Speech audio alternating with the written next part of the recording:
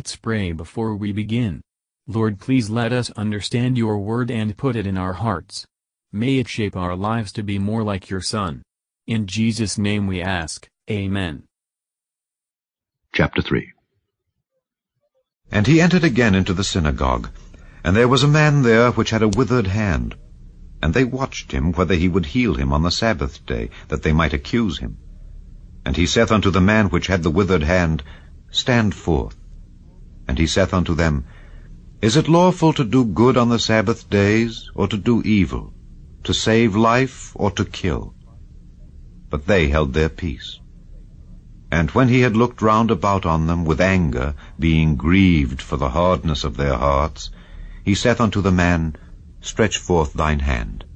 And he stretched it out, and his hand was restored, whole as the other.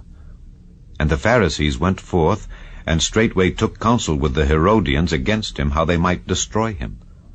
But Jesus withdrew himself with his disciples to the sea, and a great multitude from Galilee followed him, and from Judea, and from Jerusalem, and from Idumea, and from beyond Jordan. And they about Tyre and Zidon, a great multitude, when they had heard what great things he did, came unto him. And he spake to his disciples that a small ship should wait on him because of the multitude, lest they should throng him.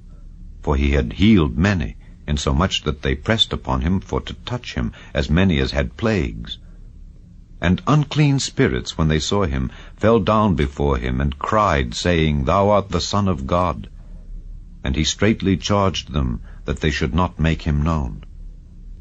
And he goeth up into a mountain, and calleth unto him whom he would, and they came unto him. And he ordained 12, that they should be with him, and that he might send them forth to preach, and to have power to heal sicknesses, and to cast out devils. And Simon he surnamed Peter, and James the son of Zebedee, and John the brother of James, and he surnamed them Boanerges, which is the sons of thunder, and Andrew and Philip, and Bartholomew, and Matthew, and Thomas, and James the son of Alphaeus, and Thaddeus, and Simon the Canaanite, and Judas Iscariot, which also betrayed him. And they went into an house. And the multitude cometh together again, so that they could not so much as eat bread. And when his friends heard of it, they went out to lay hold on him, for they said, He is beside himself. And the scribes which came down from Jerusalem said, He hath Beelzebub, and by the prince of the devils casteth he out devils. And he called them unto him, and said unto them in parables, How can Satan cast out Satan? And if a kingdom be divided against itself, that kingdom cannot stand. And if a house be divided against itself, that house cannot stand. And if Satan rise up against himself and be divided, he cannot stand, but hath an end. No man can enter into a strong man's house and spoil his goods, except he will first bind the strong man, and then he will spoil his house. Verily I say unto you, all sins shall be forgiven unto the sons of men, and blasphemies wherewithsoever they shall blaspheme.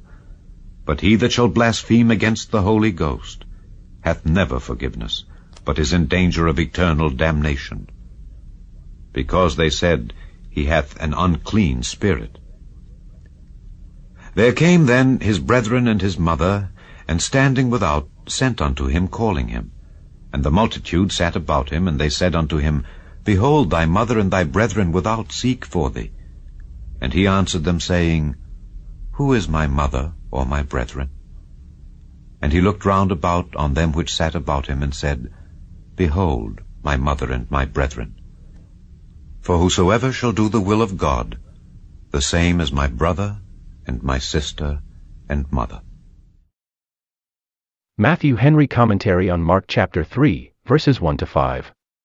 This man's case was piteous. He had a withered hand, which disabled him from working for his living, and those that are so, are the most proper objects of charity. Let those be helped that cannot help themselves. But stubborn infidels, when they can say nothing against the truth, yet will not yield. We hear what is said amiss, and see what is done amiss, but Christ looks at the root of bitterness in the heart, the blindness and hardness of that, and is grieved. Let hard-hearted sinners tremble to think of the anger with which he will look upon them shortly, when the day of his wrath comes. The great healing day now is the Sabbath, and the healing place the house of prayer, but the healing power is of Christ. The gospel command is like that recorded here: though our hands are withered, yet, if we will not stretch them out, it is our own fault that we are not healed. But if we are healed, Christ, his power and grace, must have all the glory. Verses 6 to 12. All our sicknesses and calamities spring from the anger of God against our sins. Their removal, or the making them blessings to us, was purchased to us by the blood of Christ. But the plagues and diseases of our souls, of our hearts, are chiefly to be dreaded, and he can heal them also by a word. May more and more press to Christ to be healed of these plagues, and to be delivered from the enemies of their souls. Verses 13 to 21. Christ calls whom he will, for his grace is his own. He had called the apostles to separate themselves from the crowd, and they came unto him. He now gave them power to heal sicknesses, and to cast out devils. May the Lord send forth more and more of those who have been with him, and have learned of him to preach his gospel, to be instruments in his blessed work. Those whose hearts are enlarged in the work of God, can easily bear with what is inconvenient to themselves, and will rather lose a meal than an opportunity of doing good. Those who go on with zeal in the work of God must expect hindrances, both from the hatred of enemies, and mistaken affections of friends, and need to guard against both. Verses 22 to 30. It was plain that the doctrine of Christ had a direct tendency to break the devil's power, and it was as plain that casting of him out of the bodies of people confirmed that doctrine, therefore Satan could not support such a design. Christ gave an awful warning against speaking such dangerous words. It is true the gospel promises, because Christ has purchased forgiveness for the greatest sins and sinners, but by this sin, they would oppose the gifts of the Holy Ghost after Christ's ascension. Such is the enmity of the heart, that unconverted men pretend believers are doing Satan's work, when sinners are brought to repentance and newness of life. Verses 31 to 35. It is a great comfort to all true Christians, that they are dearer to Christ than mother, brother, or sister as such, merely as relations in the flesh would have been, even had they been holy. Blessed be God, this great and gracious privilege is ours even now, for though Christ's bodily presence cannot be enjoyed by us, his spiritual presence is not denied us.